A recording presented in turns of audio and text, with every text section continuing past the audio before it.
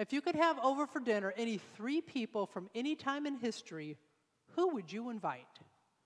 Someone famous? Your favorite author? A grandparent? I have yet to hear anyone say, the person on the corner holding a sign that says, "We'll work for food, God bless you." Suffice it to say, Jesus' guest list often looks quite different from ours. But when your job is to bring hope to the least among us, and your mother sang about the reversal of the social order when you were born, your guest list is bound to be different.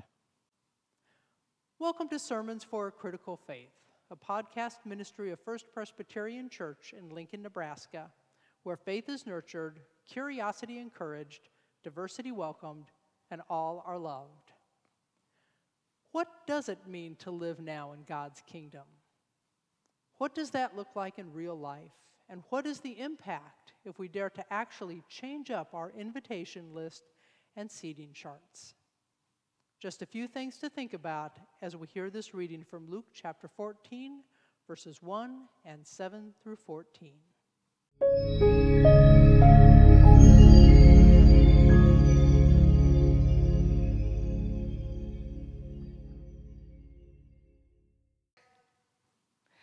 My name is Carrie Cross, and I'm the administrator for First Presbyterian Church. Listen for the word of God for us today from Luke 14. On one occasion, when Jesus was going to the house of a leader of the Pharisees to eat a meal on the Sabbath, they were there watching him closely. When he noticed how the guests chose their places of honor, he told them in a parable. When you are invited by someone to a wedding banquet, do not sit down at the place of honor, in case someone more distinguished than you has been invited by your host. And the host who invited both of you may come and say to you, "Give this person your place." And then, in disgrace, you would start to take the lowest place. But when you are invited, go and sit down at the lowest place, so that when your host comes, he may say to you, "Friend, move up higher." Then you will be honored in the presence of all who sit at the table with you. For all who exalt themselves will be humbled, and those who humble themselves will be exalted. He said also to the one who had invited him, "When you give a luncheon or a dinner, do not invite your friends or your brothers or your relatives or rich neighbors, in case they may invite you in return, and you would be repaid. But when you give a banquet, invite the poor, the crippled, the lame, and the blind, and you will be blessed, because they cannot repay you, for you will be repaid at the resurrection of the righteous." The word of the Lord still speaking. Thanks be to God. It's a dog-eat-dog world we live in. Regardless of the trend a while back to give participation trophies, we all know that to be anything less than number one means you're a failure. It's not enough for you to win. Someone else has to lose. And we live in a zero-sum world. There's only so much money, respect, honor, fame to go around, and you better get some while you can before someone else steals it out from under you. I've had several conversations these past few weeks with people who are simply depressed as they watch our country devolve into us versus them on the national stage. We've lost our ability to talk to each other about our differences. There's more focus on labeling each other as a traitor in order to win than in finding ways to work together for the common good. And it feels like the gap between those who care about others and those who care only for themselves is deeper than the Grand Canyon. We certainly see it play out in the political sphere, but it's also there in our workplaces, where you better make sure that your boss knows what you contributed to that project versus your coworker if you want any chance of that promotion. It's certainly in our schools. I don't know how prevalent this is today, but when I was in high school, teachers graded on the curve, which meant that there were only so many A's that were given out, and no matter how good the students were, someone was going to fail. I remember one of my teachers saying, "Someone has to be on the bottom." It's exhausting because you always have to be on the lookout for someone sneaking up behind you, passing you, or trying to tear you down. And it's depressing Because is this really the world you want to live in? There's got to be a better way. But it's what we've got. And what choice do we have? And yet we do have a choice. In fact, the story of Jesus at this dinner party actually makes it pretty clear. Every time you pick your seat at the dinner table, and every time you issue a dinner invitation, you're making a choice about what kind of a world you want to live in. In Jesus' day, the world was defined by social relationships, honor and shame, and very clear class divisions. Dinners were not simply gatherings of friends for a meal, it was a complicated social dance. For example, you could invite someone from the social class immediately beneath you as a way of bestowing favor, but you didn't dare invite someone several classes below you, as it would lower your own standing. Those who were most honored were seated at the head of the table where they could be seen and be part of the important conversations with the host. Those with the least honor were at the edges of the table and edges of the conversation. And I think we know how hard it is to be part of a conversation when you're there on the edge. And of course, everybody understood the shame that came from taking the best seat and being asked to move down. So dinners like the one Jesus went to were all about putting one's social standing on display. But in Jesus' world, where the first are last and the last are first, and the greatest one willingly becomes the servant of all, those dinners were about as far as you could get from the kingdom of God. In the kingdom of God, communal meals were the great equalizer. Jesus tells stories about banquet tables overflowing with food and those who would never be invited in the first place being given seats of honor, which is somewhat ironic. Because you want to know what the biggest controversy was in the early days of the church and the days that these Gospels were written? It's the issue of who ate with whom. And Paul dresses down the rich members of one of the churches because they would eat the Lord's Supper, which at that time was a full meal, before the poor members of the church got off work. And so when they finally got there hungry and tired, all the food was gone. Which just goes to show how ingrained in us are the things we dislike about our own society, and how oblivious we are to the ways we reinforce the way things are. Would that we lived in a world where you didn't have to be looking over your shoulder, wondering who's creeping up on you.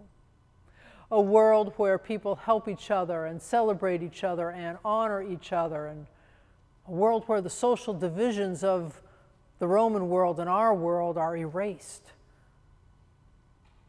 Would that we could choose a better way for a world where the hungry are fed, the naked are clothed, burdens are lifted, and debts are forgiven. But how do you forgive debts in a world that's built on the exchange of money? How do you erase social divisions in a world where money and power determine access and influence? And how do you embrace hope when the goal of so many is to instill fear? It's a challenge. How do we choose a better way when there are so many forces trying to keep us right where we are on this unhealthy path? Well, I think we start the same way Luke starts his story. Jesus noticed. He noticed how the invited guests behaved and how they jockeyed for the best seat. He basically said, don't play their game. A world predicated on zero-sum and limited good and limited resources and power over others doesn't lead to joy or life, and it doesn't free you from fear and anxiety. In fact, it's just the opposite. It amps it up. God desires so much more for you. God desires you to know abundance in your life. God desires for you to know freedom and joy and love. So pay attention to those things that work against that. Take notice. Notice what brings joy, not just to you, but to others. Notice what saps joy. Notice what lifts people up and what tears them down. What celebrates the humanity of another person and what objectifies them. Notice when people are motivated by fear.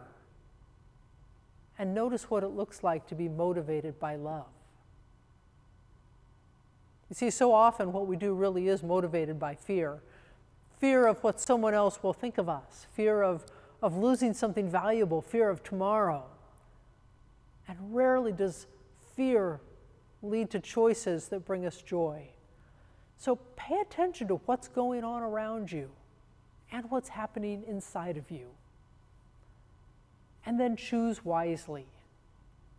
Choose what kind of a world you want to live in and act accordingly. If you want a world that's marked by generosity, then be generous. Don't invite to dinner those who will repay you. That's just perpetuating this debt and obligation pattern that's so ingrained even in our own society. I'll never forget talking to my grandmother when I was in college and telling her about some friends who'd invited me over for dinner, and she said, "You will return the invitation, won't you?"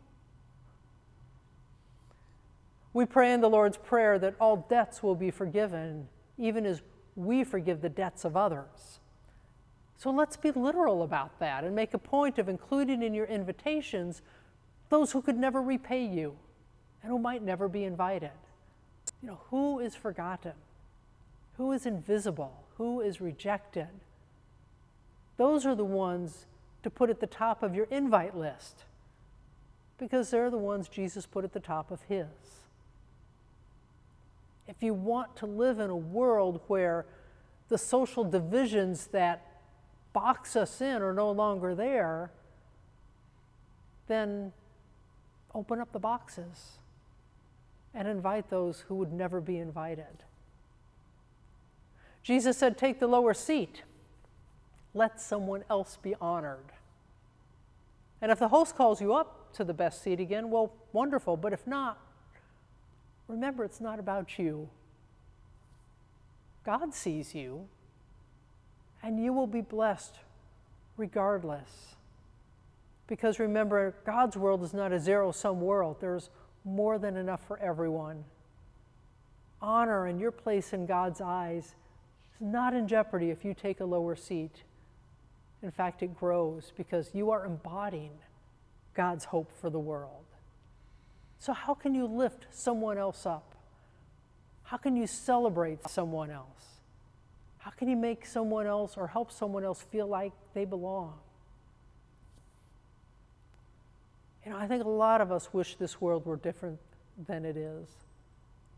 We wish people were more loving and compassionate and kind and generous. And it can be. It just starts with you. If you want a world that's more generous, be more generous. If you want a world that lifts people up rather than tears them down, well, who are you lifting up? And what are the ways you subtly tear people down? How can you change course? And if you want to live in a world where people seek to understand each other rather than destroy each other, well, what steps are you taking to understand someone that you're at odds with? See, as much as we wish God would just snap God's fingers and all would be just wonderful in this world overnight, we know it doesn't work that way. Rather, we are partners with Christ, breaking down walls that divide, lifting up the brokenhearted, and sharing the abundance that the world and God has to offer. Which means we really do get to choose what kind of a world we live in. You're probably familiar with Reinhold Niebuhr's Serenity Prayer. It's very common in the AA community. God, grant me the serenity to accept the things I cannot change, the courage to change the things I can, and the wisdom to know the difference. I think a lot of us hear that prayer and literally ask for the serenity to accept the things we cannot change, because we look at this world and we say, there's nothing I can do about it. I am stuck here. We have no control and no power. But listen to the earliest version of Reinhold's Serenity Prayer. God, give us the courage to change what must be altered, serenity to accept what cannot be helped, and the insight to know one from the other. You see, in the one we are more familiar with, there's an out there. You can throw up your hands and say, there's nothing I can do to make this world better, so God, give me a sense of peace about where we are, beyond my ability to do anything. But in the early version of the prayer, there is no out. Reinhold would have you pray for the courage to change what must be changed, whether you have the ability to do that or not. But pray for the courage to do what needs to be done. And when you pray for that courage and then you act on that courage, you start to discover abundant life and joy in your own life, because you'll discover you aren't helpless. Maybe you won't change the whole world with one generous act, but you will change a life. Maybe you won't heal political divisions that threaten to tear our nation apart, but you can create a safe place for curious conversations. We have to support each other in these efforts, because it isn't easy.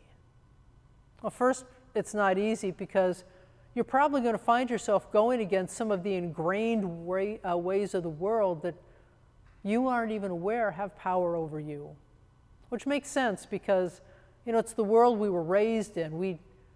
We don't shed its influence without effort, and sometimes we're just oblivious to it. It's been so much a part of who we are. But second, it's hard to change the world all by yourself. So surround yourself with others who also long for a better world and are willing to try and do something about it. Fear tries to convince you that you can't do anything. So you need the support and encouragement of others to combat that fear. And they need your encouragement and support. So talk about the challenges of choosing a better way with your friends. They're facing the same challenges you are, so you can lift each other up along the way. Admit when you fail, because you will. We're not always going to succeed. And you're going to need the encouragement of others to try again. And brainstorm ways to make a difference, because there's more you can do together than you can ever do alone. We worship one who took the lower seat and invited outcasts to dinner. We worship the one who said, I came that they may have life and have it abundantly. We worship the one who made us a community so we could encourage and support one another. And we worship the one who shows us that even in this messed up world we live in, we still have the power to choose a better way. It's not always going to be easy. And it won't always be smooth sailing either as we go against the norms of our society. But it's worth the effort, because the more we do that, the more we are changed. Before we know it, we're carrying some of that world we long for with us everywhere we go. It touches those around us, and then they too get a taste of what God hopes for us all. So pay attention to what's going on around you. Pay attention to what supports God's intent for us and what doesn't. Choose wisely. What kind of a world you want to live in,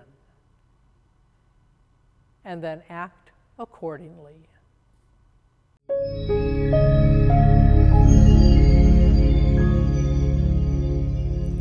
Thanks for listening. You can access all of our previous episodes on Anchor or your favorite source for podcasts. Find out more about us at fpclincoln.org or join us on Facebook.